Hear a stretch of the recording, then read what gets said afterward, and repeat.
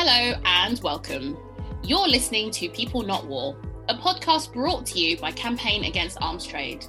My name is Sienna and I'll be your host. Join me as I catch up with campaigners, activists, community organisers and all-round inspirational people working to end the international arms trade and other intersecting issues.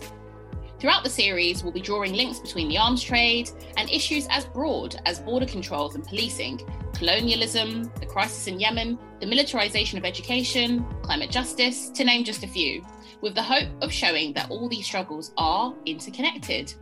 So today I am joined by Sarona Bedwan. Welcome, Sarona. Thank you for having me. Hey, how's it going?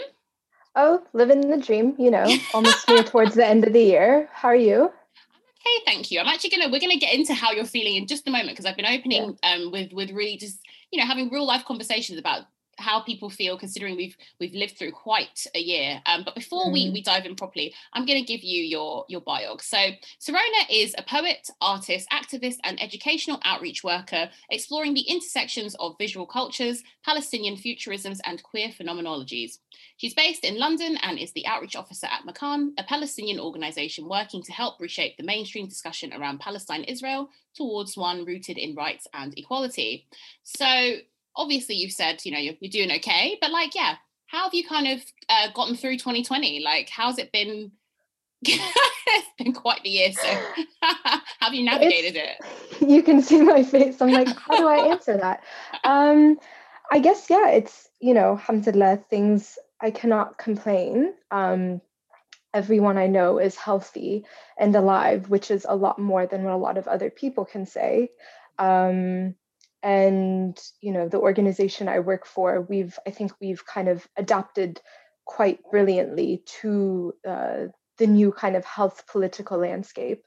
But it has been quite a heart-wrenching year. And I would say it's been a year that has really demonstrated the failings of the current systems that we're living in. And I think shown us the necessity and importance of collective responsibility. And so, I think that's kind of the overwhelming feeling I've gotten. Yeah, that's really powerful to think about that at all times, this collective responsibility, and actually how the community in many ways have stepped in to do what really we pay our governments to do, shall we say. But that's a whole other podcast and a whole other conversation. But, these things are not completely separate from what we're going to be talking about anyway. So obviously, I've mentioned that you work at Makan. So let's talk a little bit, for those who don't know, have never heard of the organisation. What do you do at Makan, and actually, why does the organisation exist? What's your mission? Yeah, thank you for asking. So I'm the outreach officer at Makan. We're a Palestinian-led educational organization based here in the UK that works to strengthen voices for Palestinian rights. We were founded, just a bit of background information, in 2015 by two Palestinians in diaspora, Tamara bin Halim and Tariq Baqoni, in the aftermath of the Israeli military assault of the illegally blockaded and besieged Gaza Strip in summer of 2014. And seeing that the discourse on Palestine and Palestinian rights was being misrepresented by mainstream media and publications. So out of this, Makan, which means place in Arabic. I was going to ask you, what does it mean? I'm glad you explained. It means place in Arabic. And it was created to serve as an educational resource on the Palestinian rights struggle. And what we essentially do is we work to nurture and amplify the voices of people working towards freedom and justice and equality on the grassroots, advocacy, and policy levels through education. Our aim is to help reshape the mainstream discussion on Palestine-Israel towards one rooted in rights and equality. The main way we do this is through educational workshops and programs. And I think just lastly, it's really important to say that there are a copious amount of organizations who are doing critical work on campaigning, focusing on knowledge production around Palestine and the Palestinian struggle, and working on high policy levels as well. We see our role as collaborating with these countless organizations in this ecosystem who share our values of anti-discrimination and openly call for freedom, justice, and equality. And we see education as a tool, and we work to streamline and synthesize pre-existing knowledge and information on Palestine. Fantastic. Thank you so, so much. And I am a fan of the work that you folks do, especially because I'm always really struck by the caliber of your events and the accessibility of them. And I love that you've started talking about this ecosystem. I talk about it a lot too, this ecosystem of struggle, of people struggling against X, against Y, against Z, and kind of the fact that it's all interconnected. And everybody has a role to play, basically. And as you say, there's a lot of organizations that might be doing similar work or might be having emphasis on a particular aspect of the work, whatever, and it's all needed. So that's a really useful kind of landscape you've given us. And, you know, speaking of kind of the way that the organization puts together resources and events and does outreach work to make quite a complex issue a little bit more accessible, I thought it'd be useful. Actually, I've been having this kind of, I've made this request to all our guests in some way, shape or form. We are talking about quite complicated issues, whether it is directly the arms trade or it's issues that intersect with it. And I think I always want to come to these discussions as if kind of whoever might be listening, maybe they don't know very much about it, or they've just stumbled across this podcast and they're kind of learning about all this stuff for the first time. So is there a way that you could maybe walk us through some basics of what is clearly a humongous topic and quite controversial and quite complicated? Are you able to just give us a few kind of, I suppose, facts and just walk us through the basics of the situation, just so folks who are listening understand what is happening in Palestine at the moment, Palestine, Israel? Yeah, I'll be happy to. So I think definitely it's a great question and a big one at that. It's huge. So sorry about that. No, so it's great. I'm glad you're asking. I won't spend too much time on necessarily providing an overview, but I think it's important to note a few things. And maybe some misconceptions, because there's probably quite a lot of misconceptions that people have if they know anything. Yeah, I think I'll indirectly address misconceptions. So I think the first part historically is that the Palestinian rights struggle was born out of an anti-colonial struggle to preserve the land Palestinians are indigenous to in the early 1900s. And that rights struggle exists to this day. I think there are many good resources to look at to kind of flesh out the many different events and declarations which have been signed since the early 1900s to, I think, look at the international complicity and I think ultimately responsibility to Palestinians.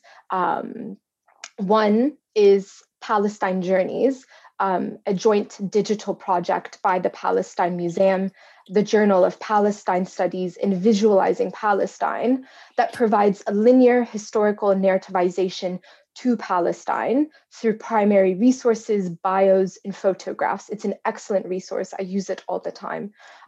Second is McCann. We've actually produced a historical overview on our website, mccann.org.uk, that shows the emergence and the evolution of the Palestinian rights struggle. I think just starting at that point, that departure point is a good kind of route to take note at. What I would like to point out, since both you and I are here in the UK, is to kind of note to listeners that there was a huge aspect, and I think catalyst, to the colonial takeover in the early 1900s was actually facilitated by the British Foreign Secretary, Arthur Balfour, in 1917 through his orchestrated Balfour Declaration. And what this did is it promised a Jewish home in Palestine. The declaration in of itself, which is public, can be publicly accessed, I would just like to point out a few problematic things in that declaration because it very much carries over that language to this day, which is, it does not mention Palestinians. It does not ensure Palestinian political sovereignty or political rights. Rather, it outlines civil and religious rights. So just picking up on those themes, you can see how those ideas are recycled throughout the last century. And ultimately, that manifestation's latest product is Trump's deal of the century.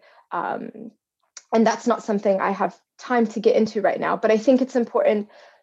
I hope that listeners understand that this has been a reoccurring experience for Palestinians, ultimately, which is being spoken for as opposed to having a seat at the table. And I think that kind of brings me into the contemporary part, a few notes that I'd like for listeners to kind of take note of, which is that how has experiences of Palestinians manifested to this day? Where are Palestinians now? And what do we experience? And I think it's important to note, because there are a lot of different moving parts. There are more Palestinians outside of Palestine than who reside in it, because of the dispersal, because of expulsions that began in the early 1900s, continue to this day. What I think is important to note is that there are essentially 4 different kinds of domains of control. And it's important to note that the Israeli state impacts a Palestinian no matter where they are in the world, on some level. I think, just to note, in Israel itself, or what many call 48 colloquially, that instead refers to Israel as the borders of 1948 that were taken over in around historic Palestine. There are over 60 laws directly or indirectly discriminating against Palestinian citizens and non-Jewish citizens of Israel. This manifests in multiple ways, but it essentially determines the ability for a Palestinian citizen to live, where to work, and their ability to even have their home demolished or not. It really takes on an insidious but catastrophic effect upon a Palestinian citizen's of Israel's life. So then there's an illegal military occupation of the West Bank, where there are 2 sets of laws that are very starkly applied to 2 populations: military law for Palestinians and civilian law for illegal Israeli settlers. And so what this means, excuse me, and very kind of a blunt example is, an Israeli settler and a Palestinian can commit the same offense per se, and one is subjected to administrative detention, imprisonment, and all sorts of kind of horrendous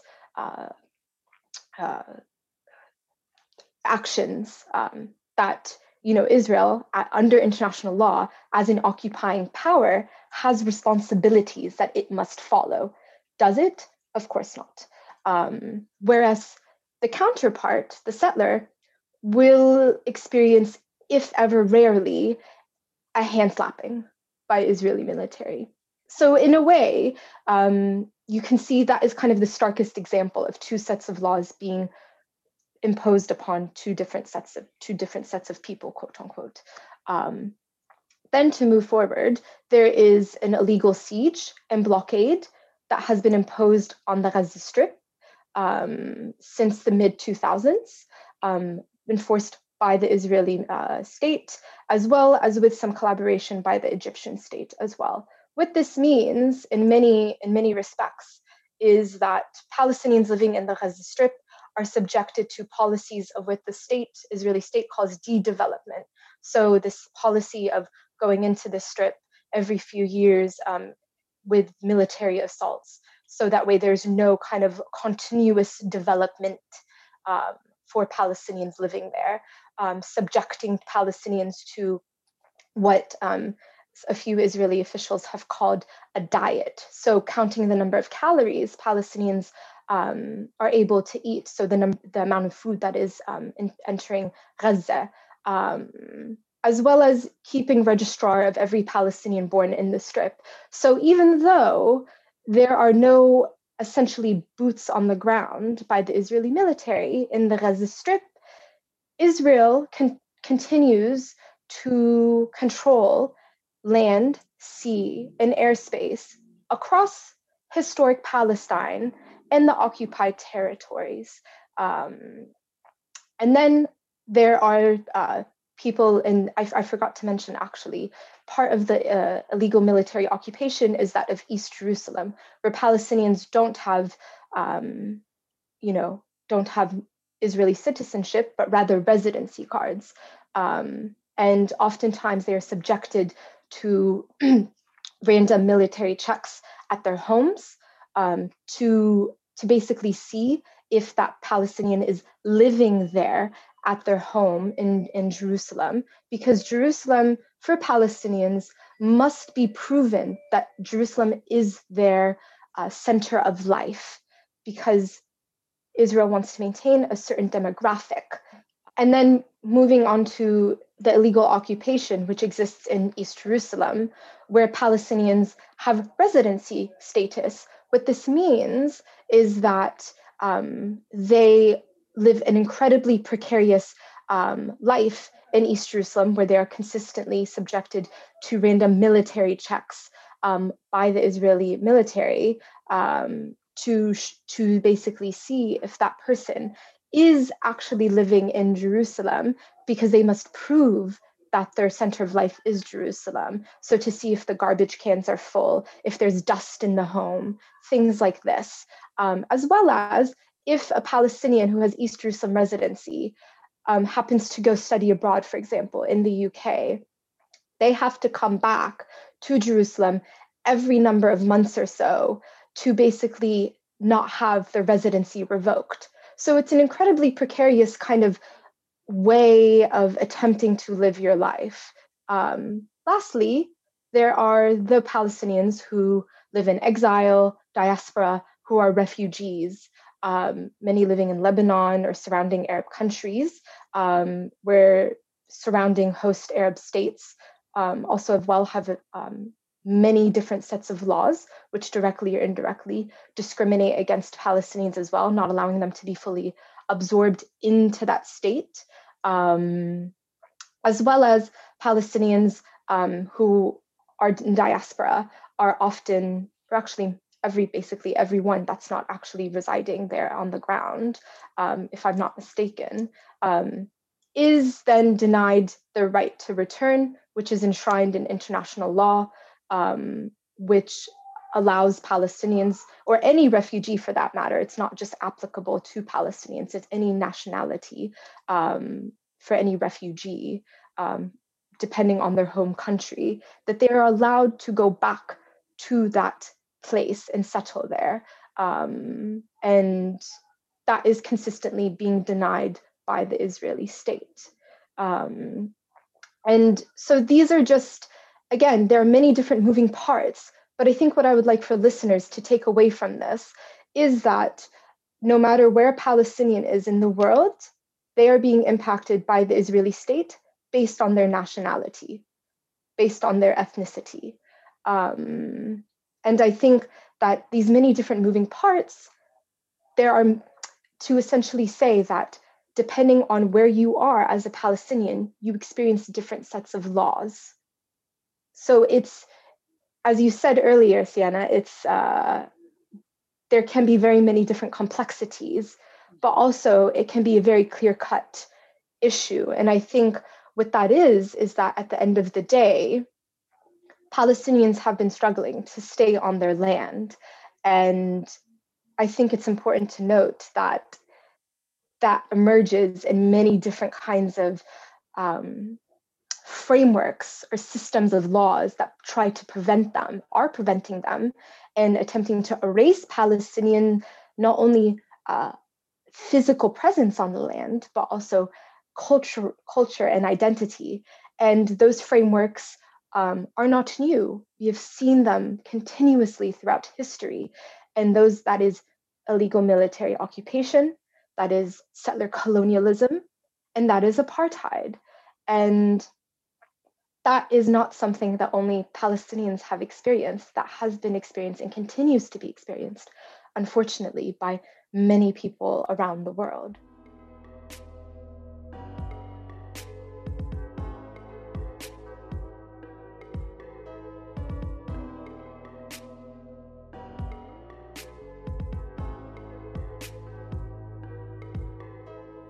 Thank you so much for such a thorough, you actually did end up giving quite a thorough overview.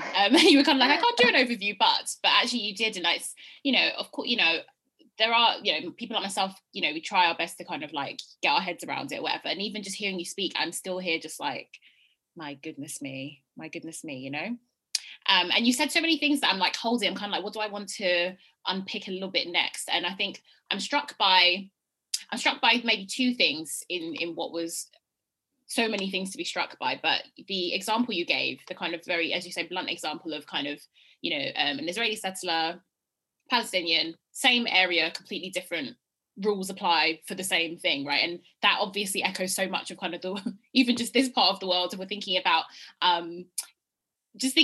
for example, being a Black person, a Black citizen, pretty much anywhere in a majority white country, for example, right, and doing the same thing as somebody else, and the consequences that you are killed by the police. I think this is obviously very like topical at the moment. And I think I want to come back to, you were talking a lot about, you use the word apartheid again. We know that is a system that many different people have experienced, including, for example, South Africans. And so I think I want to come back to these connections between struggles, because I mentioned a few times in this podcast, Angela Davis's Freedom is a Constant Struggle. Have you ever read that book, by the way? I've read parts of it, but I had the pleasure of seeing her at the South Bank Center in March 2018. I was there as well. Everybody was there. I got to ask her what, like, the first question, which opened the floor, which I filled with pride over. But, we'll come to that in a second, because actually she's someone who speaks very clearly and very often about the fact that there are so many connections between the Palestinian struggle and the struggle for Black lives, quite directly. And so, I'd be really interested in your thoughts on that. But just kind of thinking about the diaspora for a moment, because you talked a lot about the diaspora. And I actually didn't necessarily know that in many ways, wherever you are as a Palestinian, you're still beholden to a lot of the kind of laws that might affect, Palestinians at home as well, or whatever, that kind of same,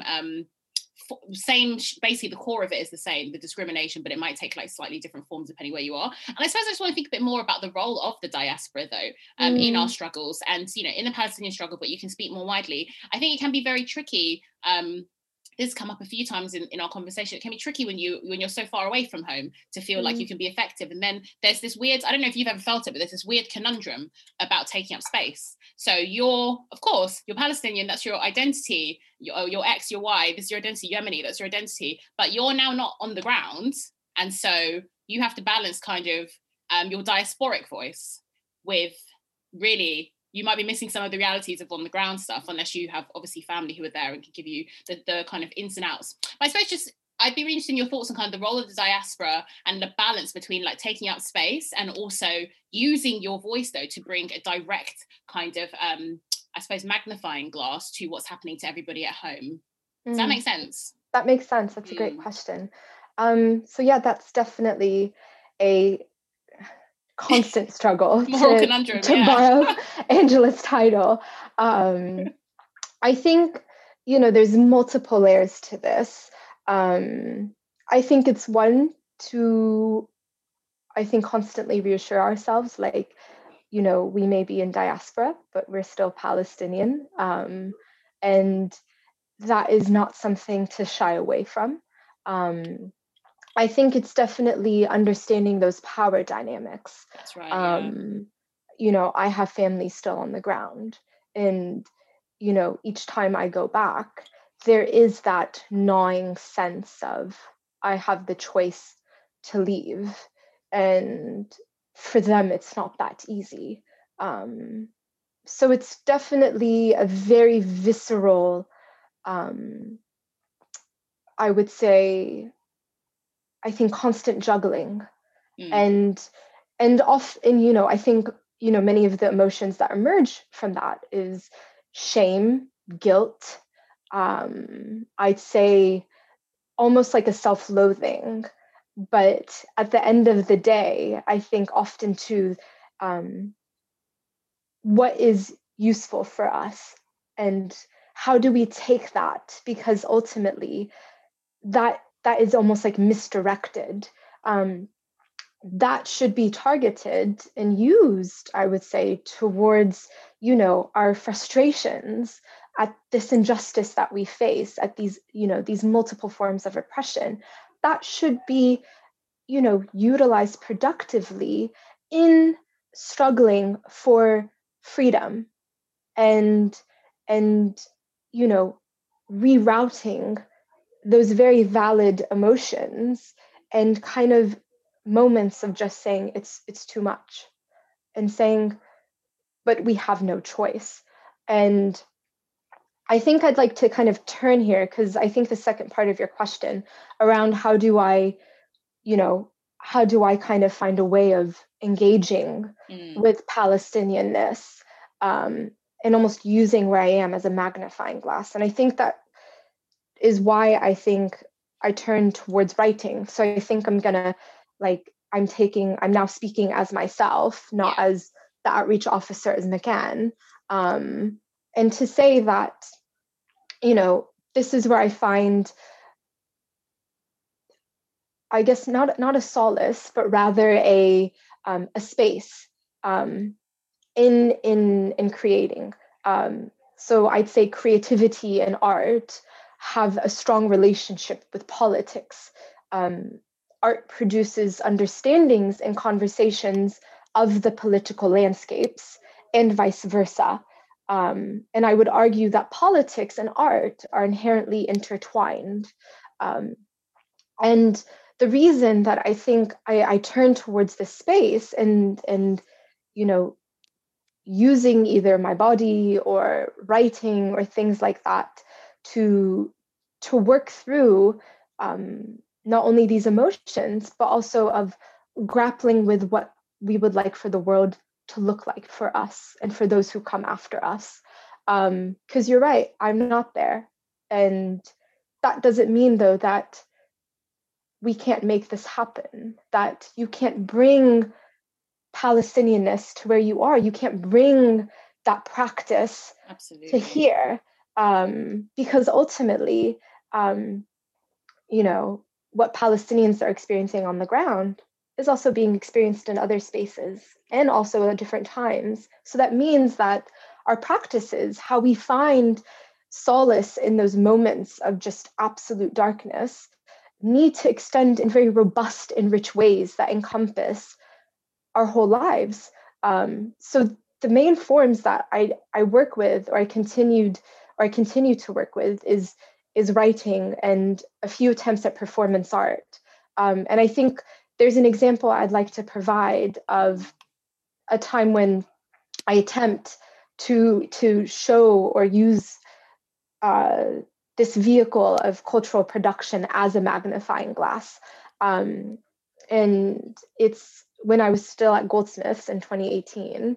And there I had a few of my peers, Antonio and Agathe, assist me on creating a photo essay. And the departure point for this was there's a amazing Palestinian organization called Visualizing Palestine that I mentioned a bit earlier. They create infographics. They have one that looks at the birth of Palestinian children at illegal Israeli military checkpoints. And they have a link to UN reports that document these cases. So they're women, they're Palestinian women who've been forced to give birth at illegal Israeli military checkpoints. I chose 5 cases presented by these UN reports. And using Google Maps, because that is one of the only ways to access a vision of the space. I used Google Maps to find the villages that these women lived in and were trying to leave to access hospital care in order to give birth. The images provided by Google varied. I think it's important to note that Google Maps does not democratically document space. And there's many different laws that actually prevent Google, or Google's complicit in, that discriminates against what is shown to people who are not on the ground, wherever you are. And a very good person who works on this is Zeina Agha. She works with Al Shabaka, the Palestinian Policy Network, who actually does amazing writings and research around this topic. But I won't lose myself in that. That's a whole different podcast. But what's important to know is that the checkpoints weren't documented via Google Maps. The way in which that they were described in the UN reports was it was something as kind of banal as a dirt mound blocking the only entry and exit to the village. That was then being patrolled by illegal Israeli military in the West Bank. Or it was a makeshift checkpoint, but again, made with like cement blocks, but again, being patrolled by Israeli military. And the soldiers would stop them and would not let them go for a whole host of trivial reasons. But essentially, the reasons were to prevent Palestinian women from being able to safely give birth. And you see in these moments how colonial overtakings look at the body and the womb as a place of threat. The womb, the ability to give birth, becomes weaponized. And so ultimately, these women had to give birth at the checkpoints. In some instances, the child and the mother was fine. Other instances, both passed and away. The images of where these women gave birth, I had to kind of guesstimate based on the descriptions of the UN reports. And then those images were projected onto my womb, and my peer Antonio drew the projection onto my womb, and Agathe photographed the drawings. And kind of what I realized afterwards is what I was grappling with was the kind of proximity that could have been to me, my mother, any one of my family members who are still there, any one of my friends. And I think as well to really understand how the occupation and the many other different systems that are occurring on the ground really are terrified of that demographic threat. And I think a really good way to understand Israeli policy towards Palestinians is the Israeli state wants the maximum amount of land with the minimum number of Palestinians on it. And from there, you can see the intention behind these different actions. So I think what this means to me in terms of the space that cultural production provides is how we come to understand ourselves, how we move throughout the world, and the ways we are able to move throughout the world, because that's not always in our control, is it? I find writing, or more generally cultural production, can be a way of grappling with yourself and the world around you. And I think it is also a critical avenue to exercise your imagination by rethinking and creating something that shows the kind of world you want to live in. I think it can be a form of future making as well. But I'll end there. But I did want to say as well that I've many different, amazing, brilliant Palestinian, cultural makers as well. Yeah. Do you want to name some of them maybe so folks can? I'd love to. Please do. So there's Hashem Abu Shama, who is studying at Oxford, I believe, who focuses on Palestinian cultural production as well. Dana Abdallah, who specializes in design.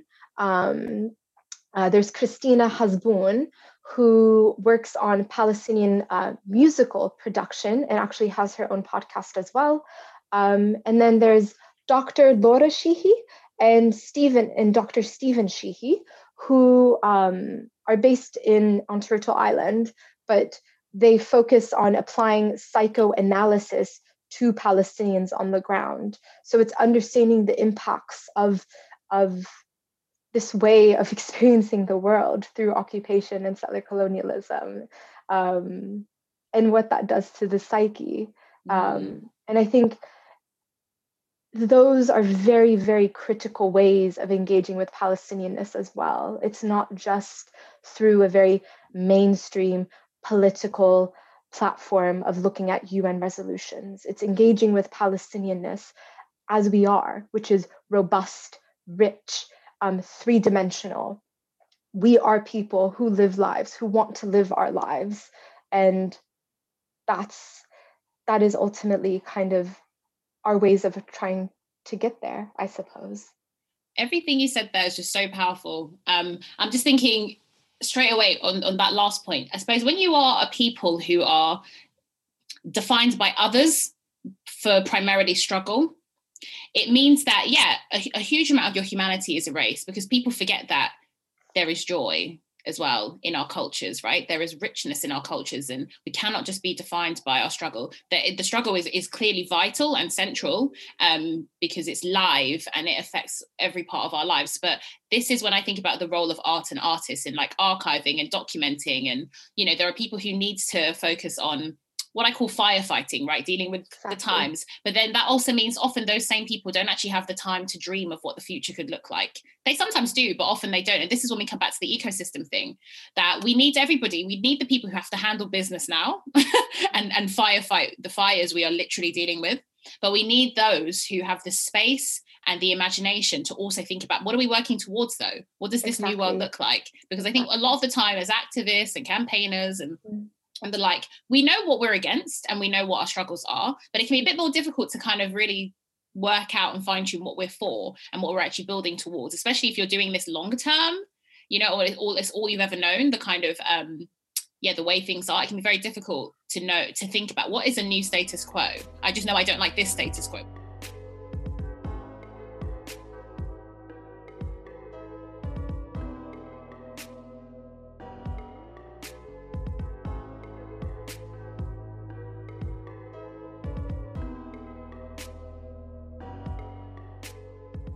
And I think, the work that you're doing as an artist is extremely powerful. And I think one thing I was really interested in actually in your work is this idea of Palestinian futurisms. And you you touched a little bit on future. And, there's a praxis, a whole body of work around like Afrofuturism. And so I'm very interested in that. And I think there must be crossover. So could you just talk to us a little bit about what that kind of concept is and how you've kind of engaged with Palestinian futurisms? I'd be really interested to know.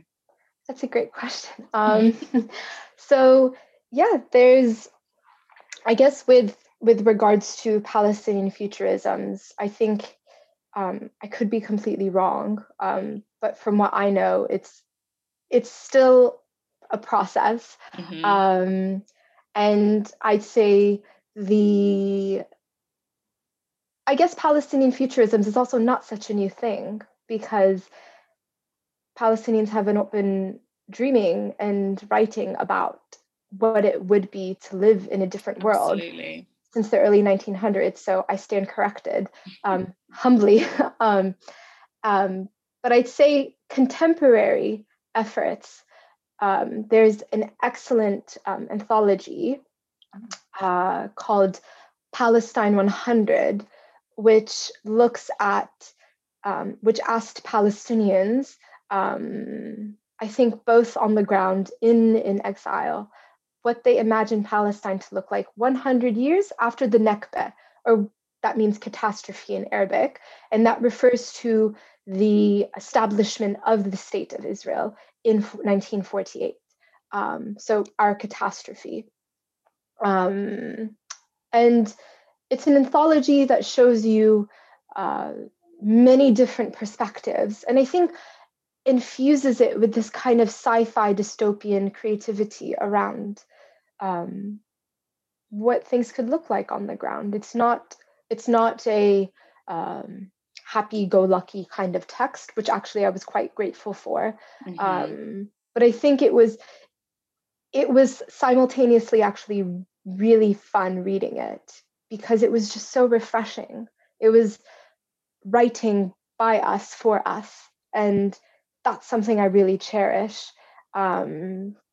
I'd say, and it's important to note as well, that Palestine 100 came out of an anthology titled Iraq 100, which looked at Iraq 100 years, I believe, after the US invasion. Not that that's ended, in the early 2000s. And it's an excellent book as well, so highly recommend to read it.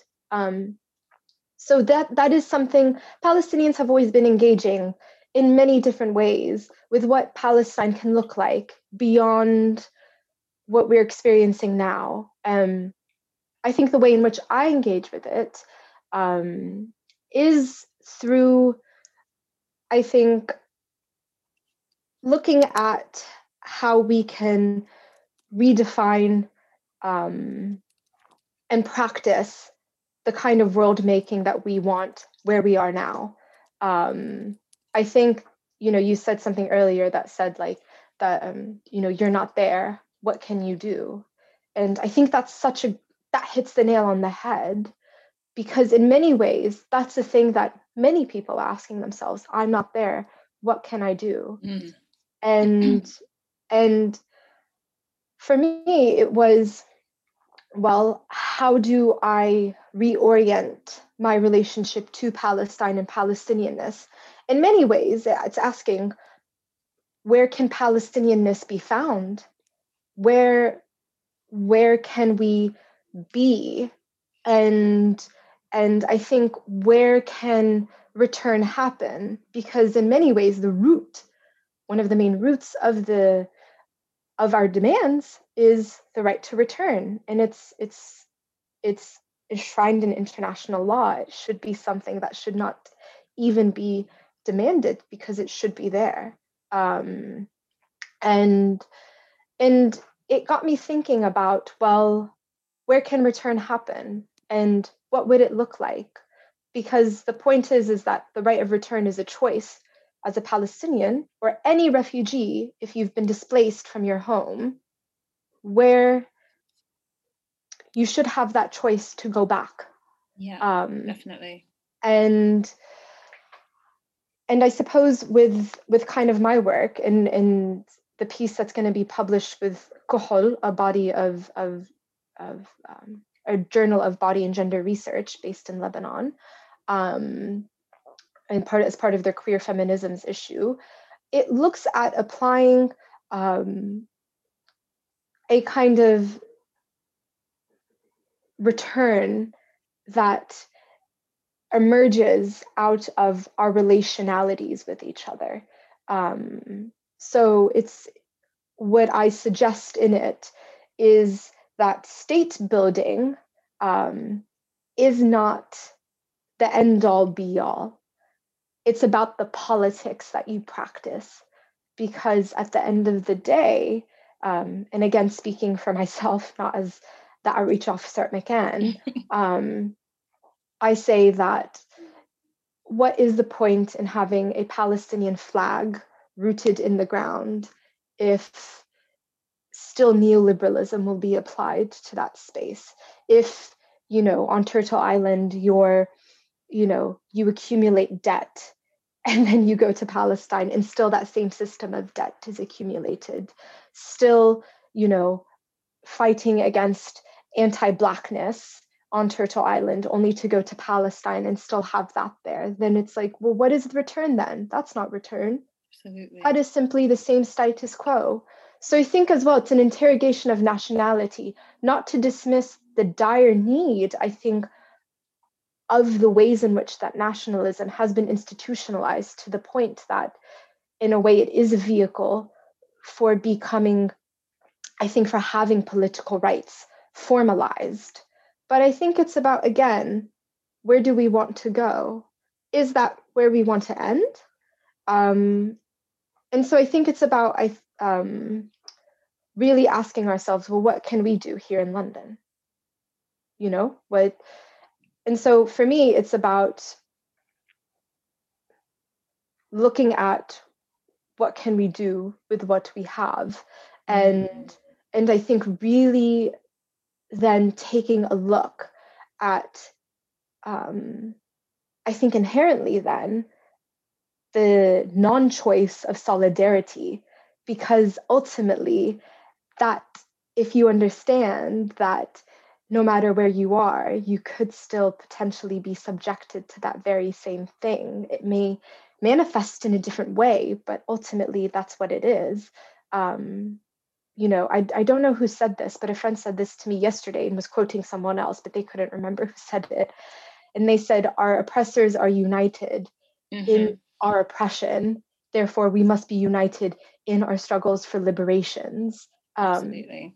And I think when they said that to me, I was like, that's it. Like, and that's something Angela said in the South Bank talk, which is, you know, when I think she was asked by the host, it's, well, how do you keep struggling without a guarantee? And I'll never forget it. She said, well, it's not a choice. We must keep doing it, because what else can we do? This comes without guarantee, but the point is that we keep doing it, and it's not always fun. It can be heart-wrenching. There can be weeks or months even where you just have to turn off and just lay low, and other times you have the energy to do some other things. But I think it really, really, for me, how Palestinian futurisms and future making is also understanding that it's not just Palestinian futurisms in many ways. It's our collective futurisms. And because Palestine is not exceptional, it is situated amongst a wide range of a wider other context struggles. with things that underpin it. I was just, as soon as you said that quote, and even before you said that, I was just thinking about something that's always said in the context of kind of in Afrofuturism, you know, there are Black people in the future, there are Palestinians in the future, and like that's the bottom line. And so when we do this work, we have to be thinking about the fact that like surviving is a must, so that we're in the future, like it's a must. And I think something that's come up again in a lot of the conversations are the fact that our struggles, again, may manifest differently, but there are things that underpin them that are pretty much the same. Neoliberalism has come up again, of course, you know, capitalism, and of course, colonialism, racism, often anti-Blackness, and just thinking about, you know, this idea of Western powers and Western intervention with a capital W. We cannot we can't underplay that. It's foundational. The West with a capital W has wreaked havoc across the globe, basically. And when people speak of, oh, these things are in the past, we are rarely ever living free from the clutches of the consequences of the past. You know, we're very much in many ways in kind of the afterlife of things, but the afterlife is still very much living, and the consequences are still living. So when people kind of want to turn away or not engage, especially those who have the privilege of doing so, often you hear it's because, well, you know, we need to move on. How can you move on when you're dealing with hundreds and hundreds of years, or thousands of years in some cases, the consequences of those things that really haven't changed? They've just changed shape. And again, so let's, you know, Angela comes up time and time again because she speaks, again, as I said earlier, so clearly about the connections. And for me, when I read Freedom is a Constant Struggle, I realized that for many years, I'd done a really good job of like, and it's really important to do this work, but thinking about the intersectionality of self. You have to understand that you don't ever just come as a woman or just a Palestinian or this, that, and the third. You're all these things. This is the, you know, the theory of intersectionality that Kimberly Crenshaw gave us the language for example, and others kind of gave similar language. And then I started to think about, okay, the intersectionality of struggle. And that's when as I like to say, that's when you level up your thinking, in my opinion, because you're kind of like, okay, so this then means we must be internationalist. We can't just be, it's actually so counterproductive to only focus and just look inwards. You have to be internationalist. And of course it can seem overwhelming, because it's kind of like when you start to connect the dots, you're like, this is a massive web. How are we going to make any inroads on like any part of it? And I fully want to make space for the fact that it's okay to feel overwhelmed, because it's big. Absolutely. And when we think about things like the arms trade, it's like, how do we end the arms trade? Oh my God, and I think it's important to have that humongous broad vision, but then you have to start breaking down the steps and breaking down what winning looks like in the kind of smaller, the shorter, the midterm, and understanding as well that a lot of these things we're fighting for. And I think that's again something that Angela, the Panthers, and many other kind of like of our elders especially kind of understood, that perhaps you will not see the outcome in your lifetime. It'd be great if you did, but you may not live that long to see it. But you do need to make sure you have the stamina to understand that it's like a baton's being given time and time again over like a relay race, right? And we're maybe in this moment where the baton's been handed to us, and so we've got our kind of part to play. And I think you've actually already started nodding to these things, but considering we're obviously right now in 2020, and we've just gone through this summer of another kind of emergence of the Black Lives Matter protests and movement. And I think in lots of different ways that has reignited, awakened people, and actually I think made space for connecting the dots to a lot of other struggles. I was saying to Amina Atik, who is a Yemeni poet, I was saying to her that I really can't explain necessarily like the facts and the reasons why, but I just noticed at the same time there's a lot of stuff emerging and like being shared about Yemen whilst everything was going on with Black Lives Matter. And I found it really interesting, and I found it actually really powerful. People were like engaged, ignited, they wanted to know more about other struggles and other things going on. And there's a saying like in Black communities that when Black people rise, we often bring everybody with us. And I think that can translate to anybody in whatever kind of pyramid of struggle. If you raise those at the bottom, by default, of course, everybody else rises. And so I just guess from your perspective, Sirona, understanding that, again, as we said, it's important to honor the differences, but it's really useful to think about the similarities and parallels and areas of like, real life solidarity. What are your thoughts on, I suppose, people making those important connections between things like Black Lives Matter, issues like Palestine, issues like Yemen, even climate justice, but making these connections and making sure that you have a holistic understanding of struggle and the commonalities of I suppose, the real things that underpin all of these problems? Why is it important to not think of issues in silo, is what I'm asking, I suppose. I think it's absolutely critical to make those not only connections, but to make those relationships meaningfully. That's it, yeah. Because I know this is quoted all the time, but it's for a reason. Audre Lorde said, "We don't live single issue lives." Exactly. Which is why our struggles and our imagining for liberations must not be single issued. I mean, it encapsulates perfectly, I think, to this day, how much we should be constantly reviewing, expanding, checking. This is a process. This is not static. And if it becomes static, that's time to kind of rearrange. I think to make those connections and relationships only make us stronger.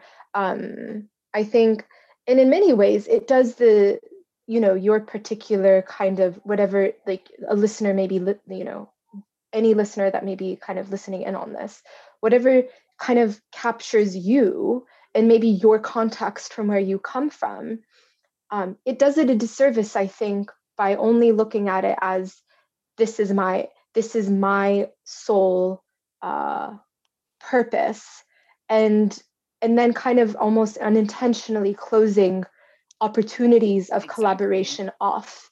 I think ultimately, again, this is coming out of a practice of solidarity. It is to understand and to learn what has been done to us, but more importantly, how our ancestors have resisted how we have come to be today.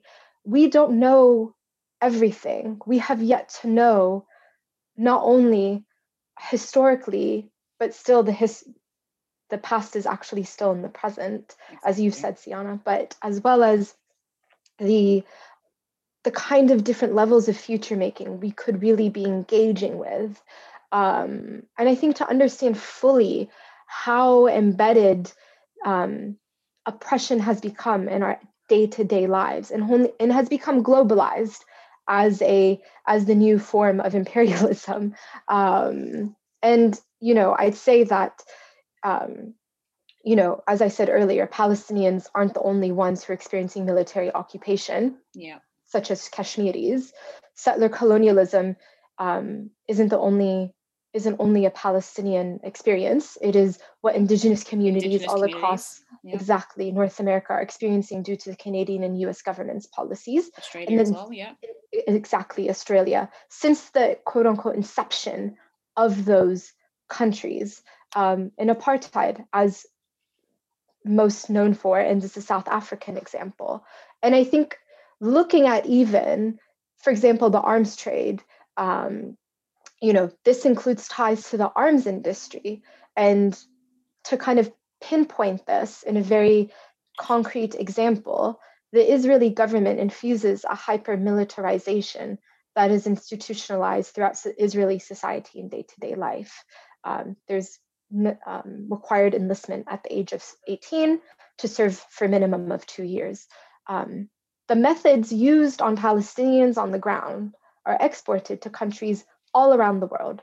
And for example, Elbit Systems, an Israeli company that produces surveillance equipment and weapons, and labels their weapons as battle tested. And the standard is applied after the weapon is tested on Palestinians. And simultaneously, this company is responsible for the construction of the wall that cuts into the Green Line, and has been constituted as illegal by the ICC. Elbit Systems has set up integrated fixed towers, also known as IFT systems, which monitor the Tohono O'odham Nation's reservation. This is an indigenous community in a reservation located in Arizona, bordering on Mexico. And according to an article on The Intercept, the kinds of day-to-day surveillance of this community manifests in drones that fly overhead, motion sensors that track foot traffic, checkpoints that monitor people traveling between the reservation in cities such as Tucson and Phoenix, vehicle barriers, surveillance cameras. Trucks have appeared also at burial grounds, which are sacred to the people on the reservation. That is incredibly distressing, but also points to the ongoing settler colonial manifestation that is continuing on indigenous communities on Turtle Island. It is not over, the colonial project. It is only changing, it is evolving. And I think so here you can see a concrete parallel between not only how Israel exports its surveillance and military equipment to other countries, but also the intention behind making those relationships. So also our oppressors are very strategic in seeing a very horrendous intersectionality, I think, in many ways, in their own practices. Therefore, our practices, not to say that they should mirror our oppressors, but rather it's to understand that ours must be layered and complex, and understand the full totality of how strong we actually are together. I think even just to note that, in 2014, in the aftermath of Mike Brown's murder by the Ferguson Police Department, on Twitter, there were exchanges between Black Lives Matter activists. I remember, yeah. It was astonishing. It was astonishing, talking about how to handle tear gas. Exactly. Thinking about it is just so, it's very emotional, because I remember that was powerful. Exactly. And those moments represent kind of the kernel of what can become. And I think it's important to note that this is also not a new method.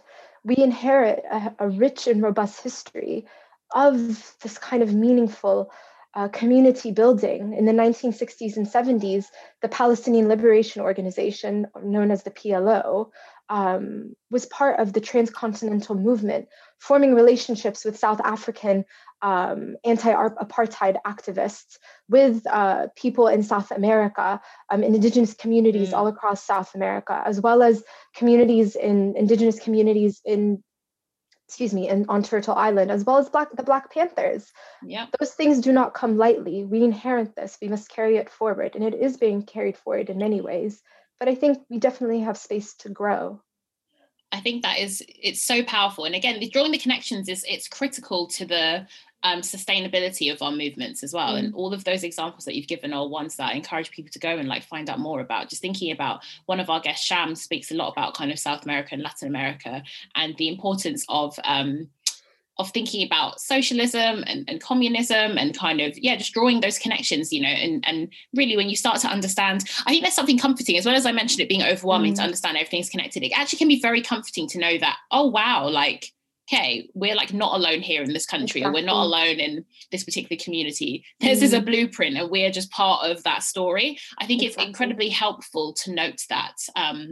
So I encourage people to keep thinking critically about these things. I think one big reason why we wanted to launch People Not War and keep that kind of project going is so that, anybody who is engaging with our work at CAT or otherwise is understanding that the arms trade, talking about racism, talking about colonialism, talking about the militarization of police, talking about militarized borders, talking about Palestine, these are not distractions and they're not kind of side notes and good things to kind of know, but they're not central. Understanding these things will strengthen our understanding of how we win, understanding of how we go about engaging with the arms trade as a complicated issue that isn't in silo from other struggles. So I love what you've said there. And I think as we draw I can't believe it, our conversation's pretty much at an end now, Serena. And I want people, can you just tell us with your McCann hat back on? Thank you. I love it working with people who are multidisciplinary, because we're in kind of, I'm an artist as well myself, and we've been engaging and talking about kind of our lives as artists as well. And the kind of work that we make is political and is deliberately political. And so we don't shy away from that. But with your McCann hat back on, just thinking about, you've already generously told us about the resources people can go and learn more about and read and use the website. Is there anything else that maybe a few kind of immediate things people can do who are listening, in terms of if they're like, oh, I really want to start speaking about Palestine, I want to do something that is useful to contribute to the work that's being done? What would you advise people to do? How can they stay in touch? Yeah, absolutely. So there's, again, we work in a very vast and robust ecosystem in the UK, in the US, in Palestine. So we're not the sole organization to look out for or to support. There are various efforts. First off, if you have capacity for, as a listener, for financial contributions, that's always welcome. But importantly, supporting our work by attending our talks, participating in our workshops, things like that. But also, there's great organizations we have the absolute pleasure of knowing or working with. So here in the UK, there's Palestine Solidarity Campaign, the largest solidarity organization in the UK and Europe, Visualizing Palestine, who I've mentioned a few times, Adala Justice Project, they're based in the US, and Al-Shabaka, the Palestinian Policy Network, and Friends of Birzeit University, or BOBZU. Excellent organizations I would highly recommend to check out. But if I have just a minute, I'd like to actually point to also efforts on the ground in Palestine. So there's Talat, which is a feminist anti-colonial movement founded in 2019. Al-Qaws, an LGBTQ Palestinian-led organization looking at the well-being and rights of Palestinian LGBTQ communities all across historic Palestine. Al-Haq, a firm which looks at defending human rights in Palestine since 1967. There is Adala, which is defending the rights of Palestinians as well. Badil, the Center for Refugee Rights, based in Bethlehem as well. They produce amazing information around where Palestinian refugees are now, and kind of producing census reporting as well around them, and booklets that are very helpful. But I think also, just to end, that I would also say, if you're listening in and would like to become more involved, I think ultimately it's important to listen to what is being demanded. So Palestinian civil society in 2005 demanded issued a call demanding for the end of the Israeli occupation, the right to return for refugees, those in exile, and people who've been internally displaced, and full equal rights for Palestinian citizens of the Israeli state. And in many ways, that if you choose to, this is an option for you to go ahead and learn more about this call. And especially with a rooting in the global arms trade, this is actually the principles and demands of the BDS movement, the boycott, divestment, and sanctions. So it's a nonviolent call rooted in international law, demanding freedom, dignity, and justice for Palestinians by divesting from companies that have investments in Israeli companies that profit off the occupation, boycotting institutions that have financial ties to the Israeli state and military, and placing sanctions on Israel until it abides by international law. That is an option as well. People who would like to learn more about specifically how to contribute to ending UK complicity on the global war, on the global arms trade, there's also an excellent organization called War on Want. Yeah. Amazing. And also Palestine Solidarity Campaign, or PSC. There are many efforts to get UK universities to follow their ethical procedure policies of where to invest their money for both the well-being of faculty and for the well-being of students. And I think the most helpful thing that people can do when they're talking about Palestine is that they're centering Palestinian voices and understanding what Palestinians have been calling for the last 100 years. I think there's definitely, copious amount of organizations, actions that you can call on and go for. So those are just a few. Find the one that best fits you, essentially, and where you are and with what you can do.